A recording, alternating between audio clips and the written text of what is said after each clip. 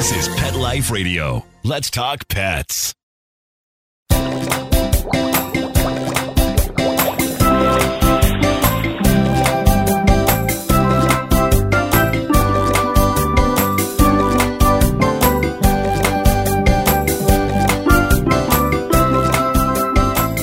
Welcome to Aquarium Mania.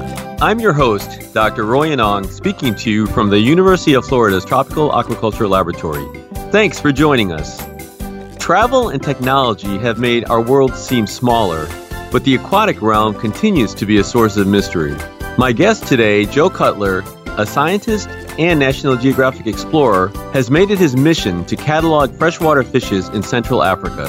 Join us as Joe shares his journey from California to Cameroon and his hopes to preserve biodiversity in the region.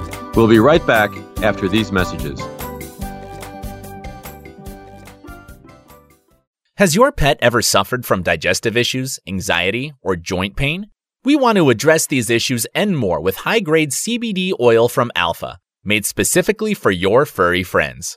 Using Alaskan salmon oil as a carrier, Alpha Pet's 500 CBD oil is lab-tested for quality, consistency, and safety. Plus, we are giving Pet Life Radio listeners 25% off and free shipping with code PL25 for a limited time. So visit myalphacbd.com/dogs now. That's myalphacbd.com/dogs. Because your furry friends are family. Let's Talk Pets on PetLifeRadio.com.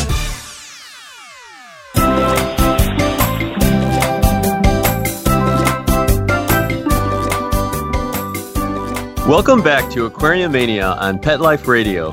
My guest today is Joe Cutler, ichthyologist, conservationist, and National Geographic explorer. Joe, thanks again for being with us today. Thanks, Roy. It's great to be here. So I'd like to ask my guests some personal questions, nothing too personal, but it's always fascinating to hear how each of you has gotten into aquatics, whether it's, conservation or natural resource or, of course, obviously the aquarium hobby as well. So how did you get first interested in aquatics?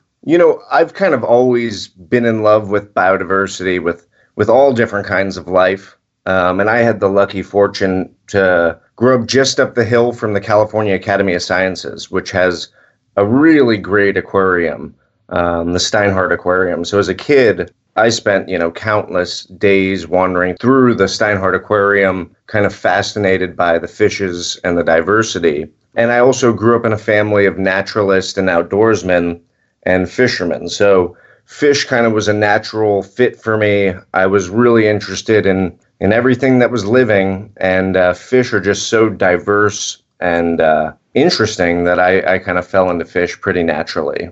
Now, I think in some of the bios, you talk about little fishing tournaments you had with your brothers. How were those? And did you usually win? Actually, I'm the youngest of three, and so I was always chasing my brothers, trying to learn their secrets of how they were catching fish. But, honestly, I would say I held my own pretty well, and at this point, I think I'm on par with both my brothers. But we used to just put together fishing tournaments. We used to spend summer months up at Clear Lake up in Northern California, and it's full of large channel catfish and largemouth bass and crappie and bluegill and all sorts of native fishes as well. But we used to just put on our own fishing tournaments and entertain ourselves that way. So I've been catching and handling fish for as long as I can remember. And that's kind of one of the reasons, kind of this camaraderie and family love affair with fishes that has driven me to go on to become a freshwater conservationist to try to protect fish biodiversity. So kind of a big question, but not necessarily that big. Have you ever had an aquarium? Have you kept fish at all? I have, although, the first time I kept fishes was in Cameroon, and I'd collected some volcanic crater-like cichlids from Lake Berman, and I was like, okay, I need to keep these fish alive. And so I set up a series of buckets out on my front porch and kept about 20 fry alive long enough that I could transport them back to the United States and get them into a university collection. And they're still alive at UC Berkeley now. But that was the first time I ever tried to keep fish alive in my own aquarium. That said, growing up with parents who were naturalists, we always had aquariums in the house. and they weren't always full of fishes. I really distinctly remember raising tadpoles and caterpillars, and my parents were really interested in watching, having us watch kind of the metamorphosis of life. So I remember aquaria full of all sorts of things. But my first time really keeping fish was in Cameroon. And after that experience, I went home and got myself an aquarium. Nice. So what did you end up putting in? Was it the same groups of fish, or did you get some other fish? I got a diversity, but everything was African, sub-Saharan African. I loved seeing the fishes that I was collecting in the field appearing in aquaria stores near me. And that was really exciting for me to kind of take a bit of Africa and put it into my home and be able to observe it on a daily basis was really a cool thing. And I kind of fell in love with it. Unfortunately, I don't have electricity. I live off the grid right now. So I've only got a few fish in a pond and no aquarium at this point in my life.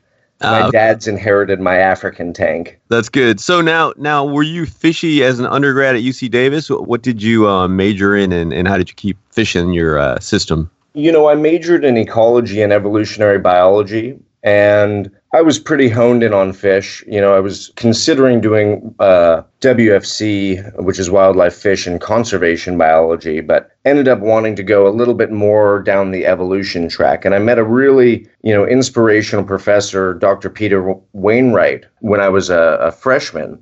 And he kind of took me under his wing, and I spent several years of my undergrad volunteering in his lab studying fish biomechanics, specifically suction feeding dynamics. So I spent a lot of time looking at fish in aquaria, recording their feeding behavior, and kind of analyzing the biomechanics associated with their feeding.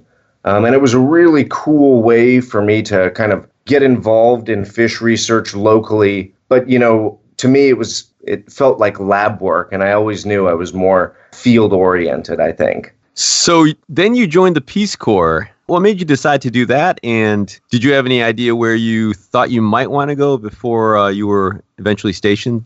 Yeah, so when I was a senior in college, I decided to do a study abroad program. And I looked through the list of potential locations you could go, and I said, okay, where is the place I'm least likely to be able to return to and spend a long time? And I ended up doing my study abroad in Ghana in West Africa, just imagining that when am I ever going to have the opportunity to live in West Africa again?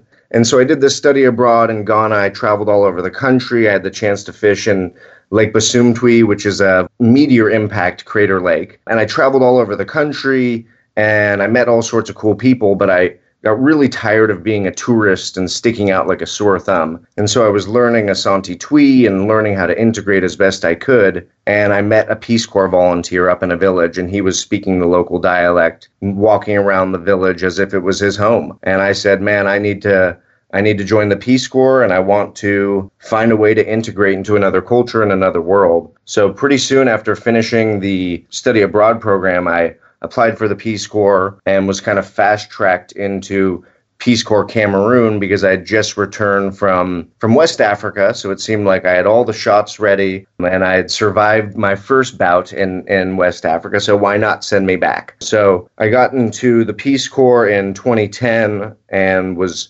Cameroon's a really interesting country. It's called Africa in miniature, because you've got all the way from the Congolese forest up to, the deserts near Lake Chad, and you've got two languages. It's bilingual, French and English officially, but there are 270 local dialects spoken in Cameroon, a country the size of California. So really cool area to be stationed in the Peace Corps. And so I get there and have to learn French, which I had never spoken a word of French in my life.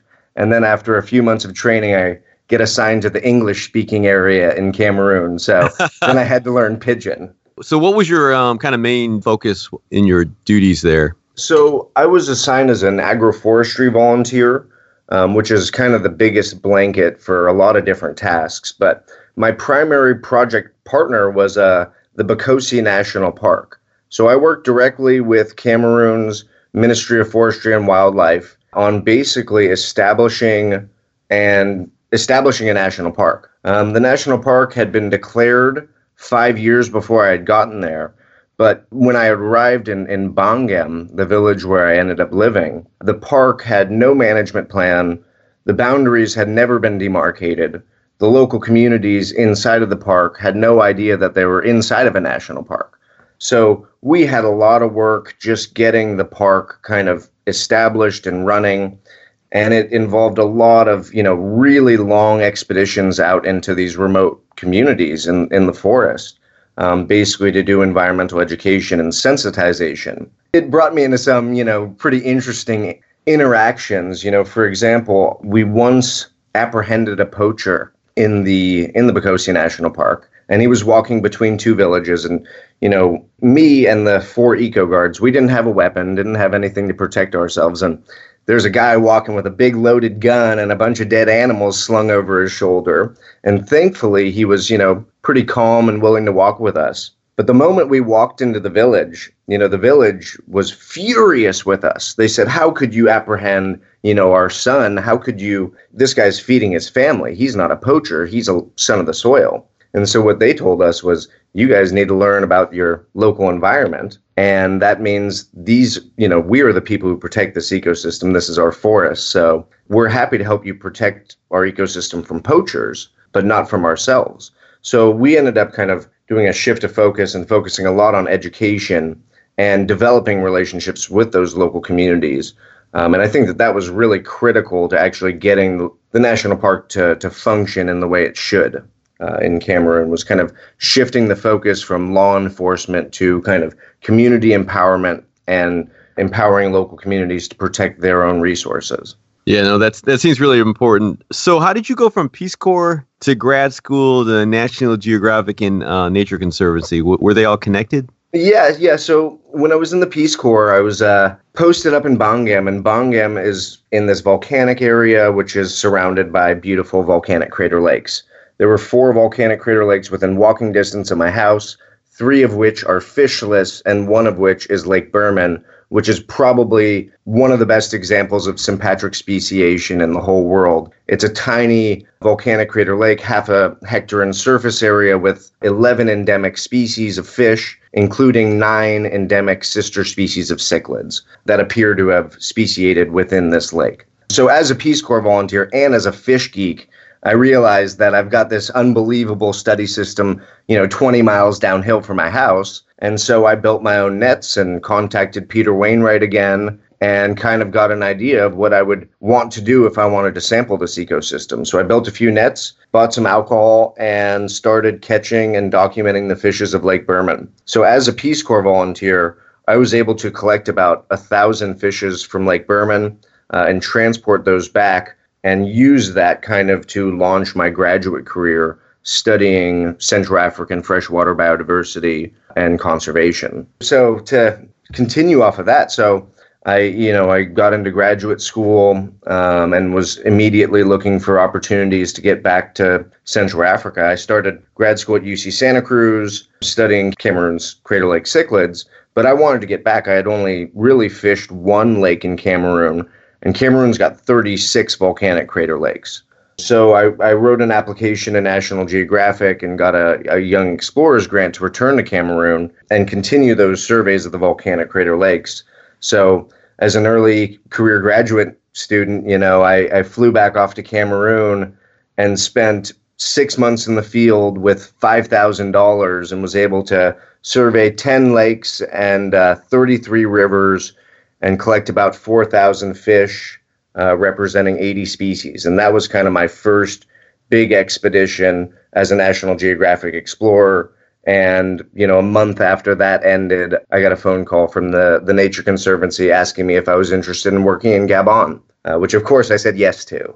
Wow, that's awesome. You definitely kind of prepared yourself for that and were ready to go when the opportunity arose. So I wanted to ask one more quick question before we take a break and get into some of the really fascinating stories and fishes that you have been able to catch. And my question is, the National Geographic Explorers chapter, I guess you're president of, what is this group exactly, and what is this kind of pilot groups trying to do? So this is so National Geographic has a lot of explorers, and they're all kind of scattered, and most of those explorers can't really don't really interact with big National Geographic. It's hard for them they don't have a contact person. They don't get to go to National Geographic headquarters in Washington, D.C., and they just kind of have they get their funding and they feel like that's the entire grant. But when you are brought in as a National Geographic explorer, there's a whole cadre of opportunities that comes with it, whether this is educational outreach, whether it is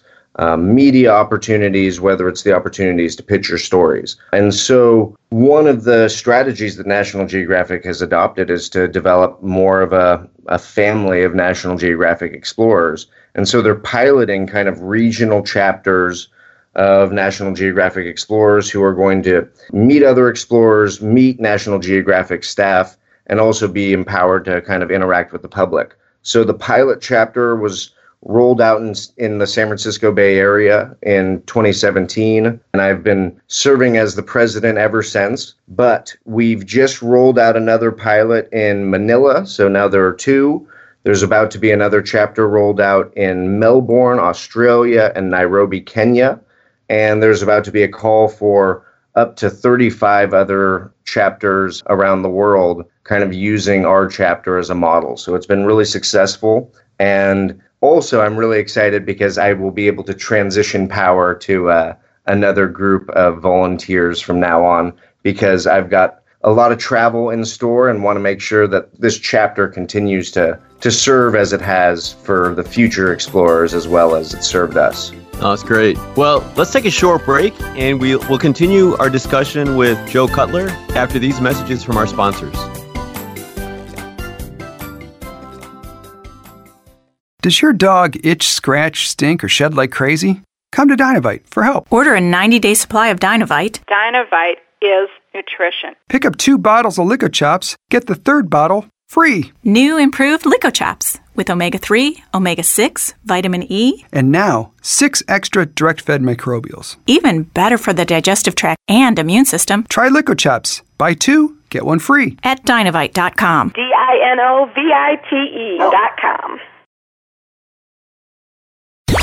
Let's talk pets. Let's talk pets On Pet Life Radio. Pet Life Radio. PetLifeRadio.com.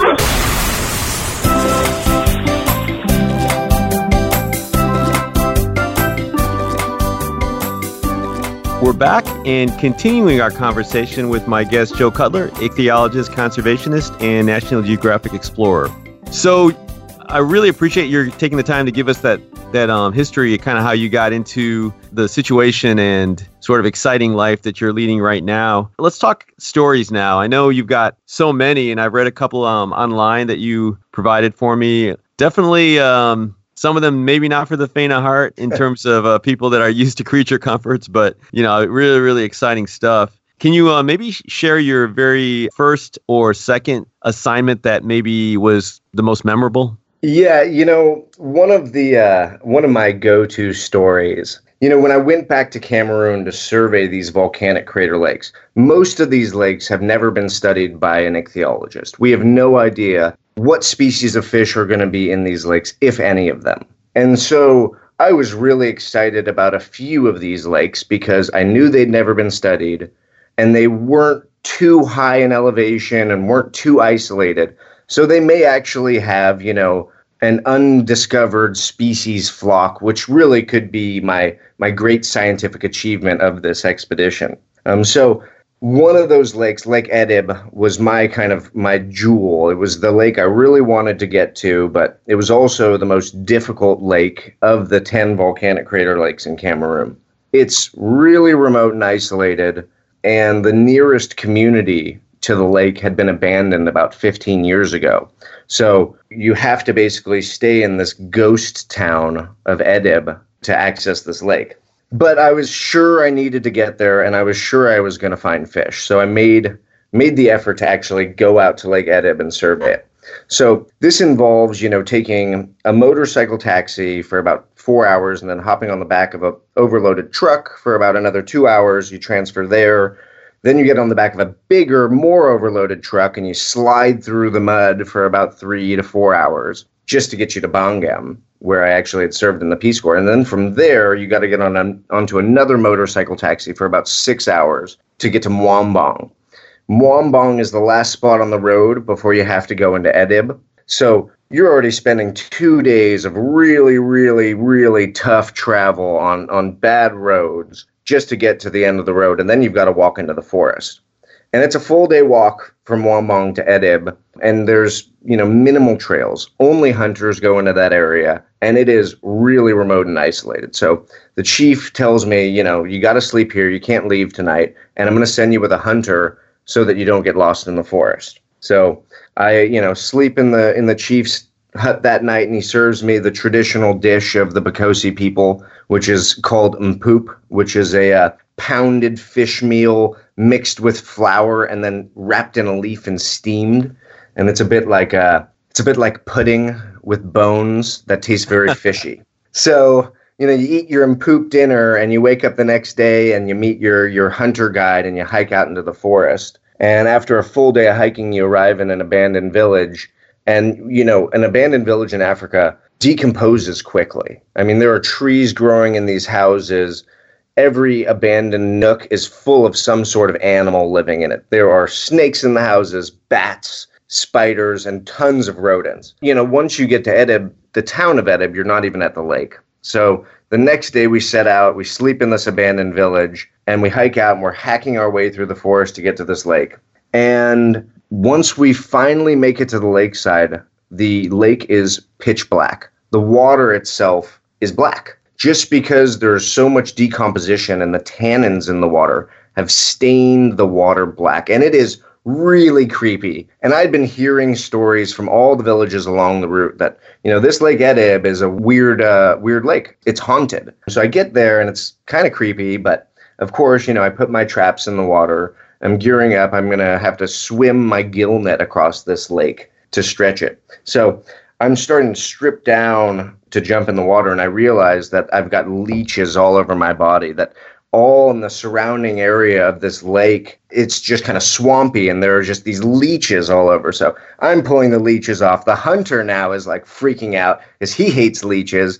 And so me and this guy were there like shouting and screaming in the middle of the forest in Cameroon, pulling these leeches off of us. And then I'm like, okay, well, now it's time for me to jump in the water and stretch my gill net. So I spent a week at Lake Edib every day, hiking back and forth from the abandoned village, stretching my gill nets, checking my traps. I got leeches every single day, and there was not a single fish in that lake. Lake Edib was fishless, and what I ended up doing was walking down the outlet river, and there's a huge waterfall, probably 200 meters downstream, that seems to block all fish passage. So I did all that sampling, got all those leeches, did all that suffering, and didn't catch a single fish. But if nothing else, now we know that Lake Edib is fishless. That's a great story. So I guess what was the maybe next positive story that you had? Was there anything in your next adventure that maybe made you feel a little bit more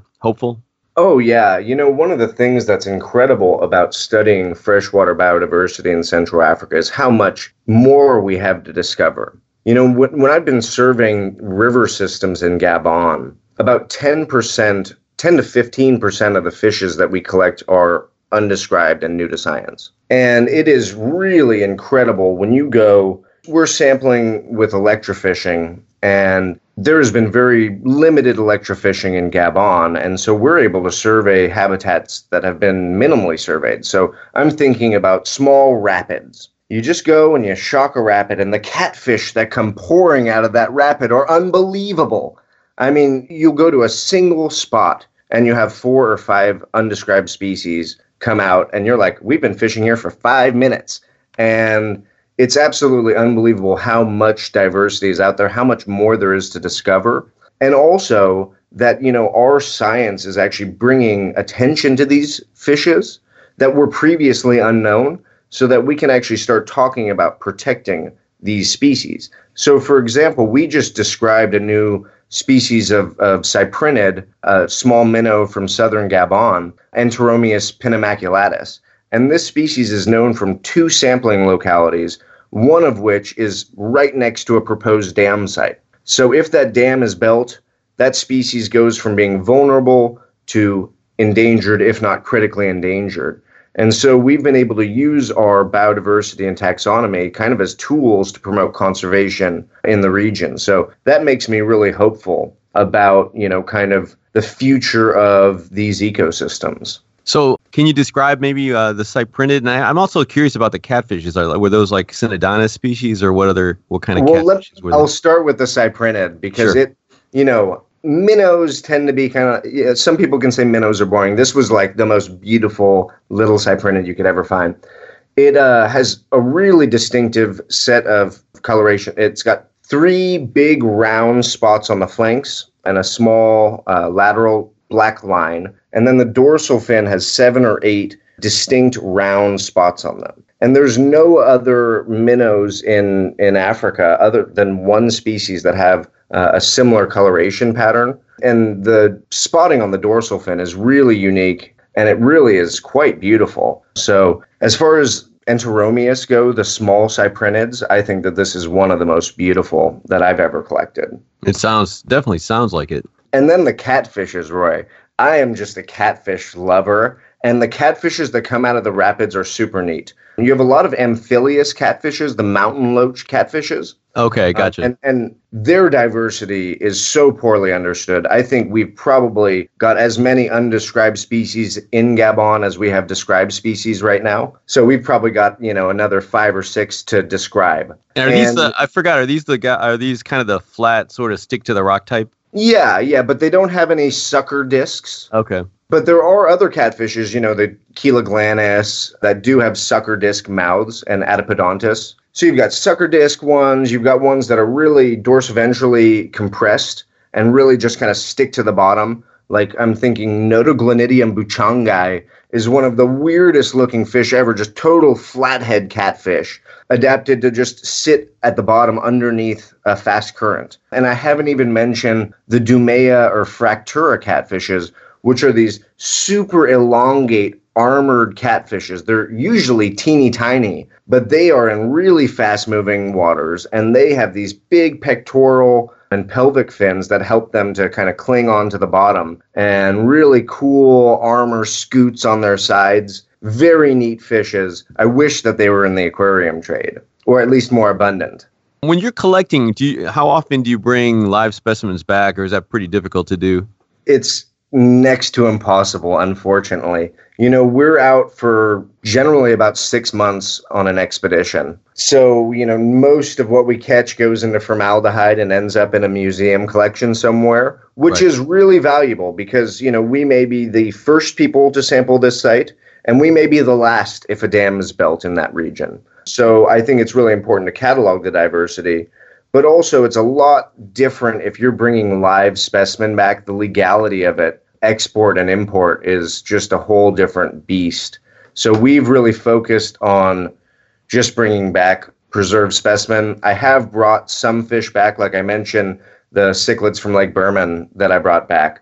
But it's really been just when I've been lucky enough to go and catch a few fish the day before I fly home, I try to bring them home. But I have thought quite a bit about trying to develop more of an opportunity for export of live fishes from Cameroon and Gabon, because I do think that would be a really good complement to promote freshwater conservation in the region and provide more value for the native fishes.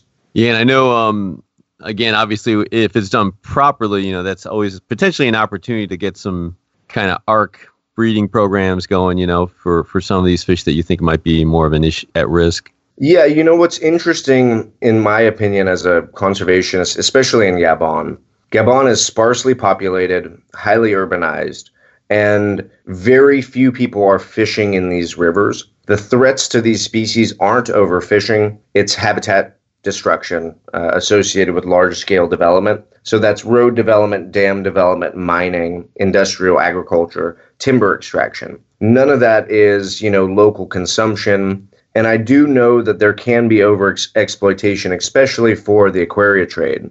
But as long as it's well managed and regulated, I don't think that would be the biggest immediate threat to Gabon's freshwater biodiversity.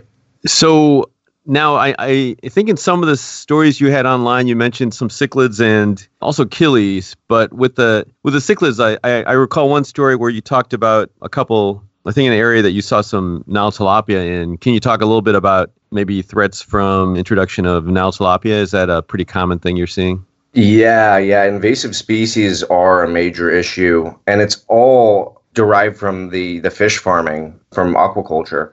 So basically, the big invasives or the big introduced species are Nile tilapia, Clarias gariopenis, so walking catfish, Heterobranchus, and Nile arowana. So all of those, the Heterotis, Niloticus, all of those are pretty widely distributed in freshwater ecosystems, unfortunately. So any highly impacted ecosystem, you're going to find Nile tilapia. And you probably will find Heterotis, the Nile arowana. Throughout, for example, Gabon's great river, the Uguay, throughout the, kind of middle Uguay where the biggest fishery is around Lambaréné, the biggest catch is in Heterotis and Oreochromis niloticus. So it's not native species any longer, to just give you an idea of how much biomass of invasive species there are. But I think what's really critical is when those species are being introduced into areas with critically endangered, range-restricted species like Cameroon's volcanic crater lakes. So Cameroon's got all these volcanic crater lakes, and 2 of the 10 that I surveyed had introduced Oreochromis niloticus, Nile tilapia, and 1 of them had Heterotis niloticus. So Lake Burumbi-Kato, which actually is one of the most biodiverse lakes that I sampled in Cameroon, the local peoples themselves actually introduced Nile tilapia and Nile arowana into the lake because their local markets were flooded by frozen mackerel coming in as bycatch from tuna fisheries. And so they, as historic fishermen, were no longer able to sell their catch for a profit. And so they were looking to augment their fishery by putting in new species. Now, there are several endemics or near endemics in that lake ecosystem, so the impacts of that introduction are probably going to be pretty significant. But it's an issue of providing livelihoods. If those fishermen had been able to make a living selling their fish, their native fish, they wouldn't have felt the need to introduce another species. So that's an interesting case where, honestly, if we're going to talk conservation, we need to talk development first. And I think that is often the case in Central Africa.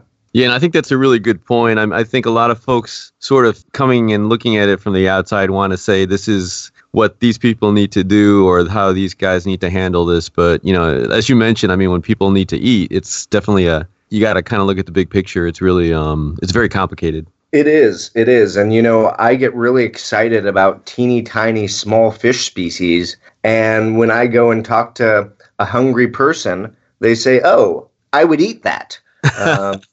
Exactly. It's a very different perspective to come about it. But, I think if nothing else, studying these fishes and making people see them as more than just food is very important. And I can give one example of that. So in Burman, I'd been there for years. I'd been sampling fishes. I had a really good relationship with the chief and his family. And, he always kind of was like, oh, Joe, do your fish stuff. It'll be fine. And so he never really paid attention to it. But one day he and I went out and we actually surveyed his farm. And we sampled 2 streams that came together. There's a confluence on his farm. And we sampled the little tributary and then the major stream. And we caught a bunch of fish together. It was a really fun day of sampling. And we caught some of the most beautiful killifish I've ever seen. And so, we're keeping these fish alive because we want to take them back and take live photographs before euthanizing and preserving them. So I've got these beautiful killies and, he and I catch them, we see them in the field and we're like, those are nice. And once I get one of these killifish into the photo aquarium, that fish just started putting on a display. And it was really, coming right up, flashing its colors and expanding its fins. It was really beautiful. So I called the chief over. And for the first time in his life, he's a 40-year-old guy. For the first time in his life, he's seeing a fish underwater. And he's seeing a really beautiful fish putting on a display underwater. And he and I sat there on the floor, basically in the dark in this hut, looking at this killifish. And he was like, wow, it's beautiful. And it totally changed the way that he interacted with fish and thought about fishes. And I thought that that was really kind of a powerful experience, seeing someone go from being, fish are food to being, fish are much more than just food, simply by interacting with them. And I think that that's one of the things that I've kind of tried to do through my research, is just kind of share the wonder of all this biodiversity with as many people as possible. So do you have that opportunity a lot with the children in the villages, or even, I guess more than just the chief? Oh, totally. Oh, yeah. My best field assistants are school kids.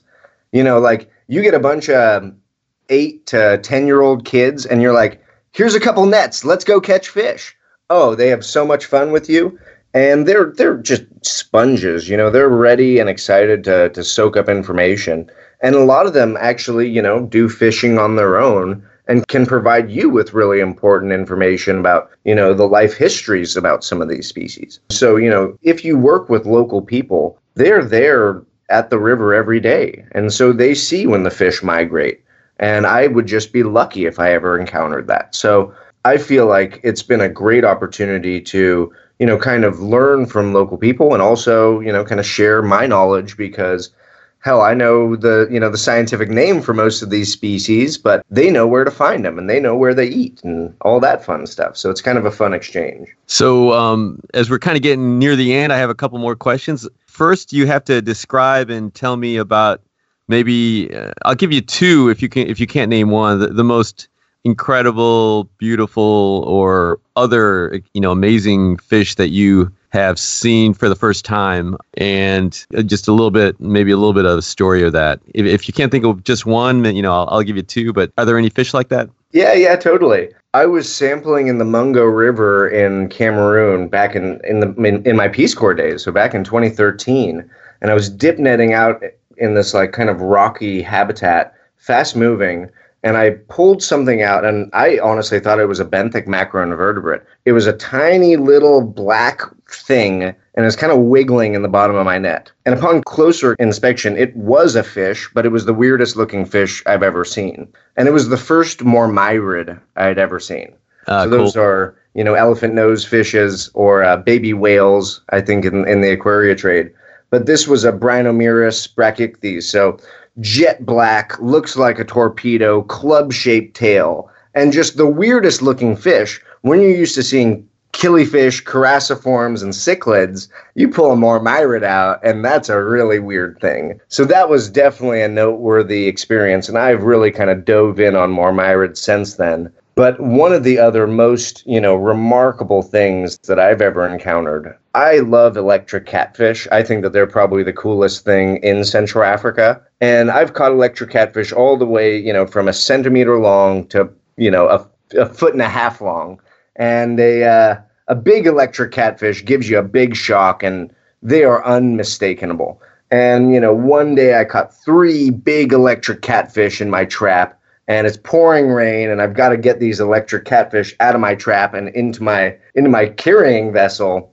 And I'm sticking my hand in and getting electrocuted by these fishes, and just making a fool of myself. And there's a whole crowd of people watching me deal with these electric catfishes. But electric catfish are really distinctive fish. I mean, they look like swimming sausages, no dorsal fin, really fatty fishes. And when they're young, they're pink. And they've just got a black band right at the caudal peduncle. And they're so distinct that, once you learn what an electric catfish is, you're not ever going to mistake an electric catfish for any other fish. But in 2014, my team and I were sampling in the Makuku region, and we caught what we thought was a baby electric catfish, and we threw it in with all the other fishes. And when we get it to the photo aquarium and we dump it in, we realized that it was a tadpole that was mimicking an electric catfish. So it is a tadpole with that pink coloration, looks like a swimming sausage, has the black band on the caudal peduncle, and it's got legs. And it completely fooled all of the ichthyologists on our team. And it's a completely new example of mimicry. And I just thought that was so unique and so cool. And I've never seen another one since. So I'm keeping my fingers crossed that I catch another, catfish tadpole mimic. He probably told all his friends, so now they have to come up with another disguise thanks to you. So I guess so. So another question, and as we kind of come to a close, so what do you think are maybe the positives that have happened because of your work and still ongoing challenges? What's because of all the other issues that many of these countries have to deal with that are, really more life and death type, how do you kind of see what you're doing helping to kind of increase or preserve that biodiversity? I know it's a big goal of yours. Yeah, I'm realistic about my hopes. As a result of my surveying in Cameroon of the volcanic crater lakes, the Rainforest Trust actually went to start protecting Lake Birumbi-Mbo, which is the most biodiverse crater lake in the southwest region of Cameroon. Unfortunately, soon thereafter, a civil war broke out in Cameroon, and it's still going on in that region. So basically, all the conservation efforts and all the legwork we put in Cameroon's on pause simply because of political instability. So that's pretty tough, and it's a reality working in Central Africa. I have very high hopes for Gabon and conservation in Gabon because Gabon has such a small population and a very conservation-oriented government, such that I think that if they can be taking the lead on freshwater conservation in the region, if they can be kind of the pilot for the rest of Africa or the rest of the tropical world on how to really protect big, diverse freshwater ecosystems, I think that they may do it. And I think that we could save hundreds of species. Gabon's Ugue River has over 400 species of fish in it. If we stop proposed dam development on that river system, we've really done a lot. So I have high hopes because I think that freshwater conservation is the future of conservation. We have functioning terrestrial protected areas. We have marine protected areas, but freshwater lakes and freshwater rivers, that whole system of protection is not well established for freshwaters, and I think it's kind of the next frontier. Yeah, and definitely because of, as you mentioned, all the development, it's always going to be kind of at risk. So, well, unfortunately, we're out of time. I want to thank very much again my guest, Joe Cutler, and our producer, Mark Winter, for making this show possible. Joe, did you have any final words of wisdom for our listeners, things they could do, lessons learned, anything like that? Yeah, one of the things I'll say, we live on a blue planet. Oceans cover 70% of planet Earth. Freshwater ecosystems, in contrast, cover less than 1% of our planet. And freshwater ecosystems have about as many fish species as all of the oceans combined. A quarter of all the world's vertebrate biodiversity lives in freshwater. I think we need to focus our attention on freshwater conservation now, and I hope you all will join me in that effort. I'm putting together my next major expedition with National Geographic, the Ugue Mega Transect, to survey and hopefully protect Gabon's Great River. So I hope you'll follow along with that, and I hope you all will find your river and protect it as well. Well, thanks very much again, Joe, for all the work you've been doing to help conserve these incredible spaces, and just for giving us some of your time here. Thank you, Roy. It's been great, and I hope we get the chance to talk again soon. Yeah, definitely. We'll definitely have you on again. We'll hit on Mormyrids and a couple other stories. I'm sure you'll have many after. So, oh yeah, headed to Gabon soon, so always more stories to come. So please be sure to check out Joe's web links, which we'll have on his Aquarium-Mania guest page. If you have any questions, comments, or ideas for a show, email me at drroy@petliferadio.com. That's DRROY@petliferadio.com. Until next time, keep your aquariums clean and healthy, and stay tuned for more conservation stories from Joe Cutler. Let's Talk Pets, every week on demand, only on PetLifeRadio.com.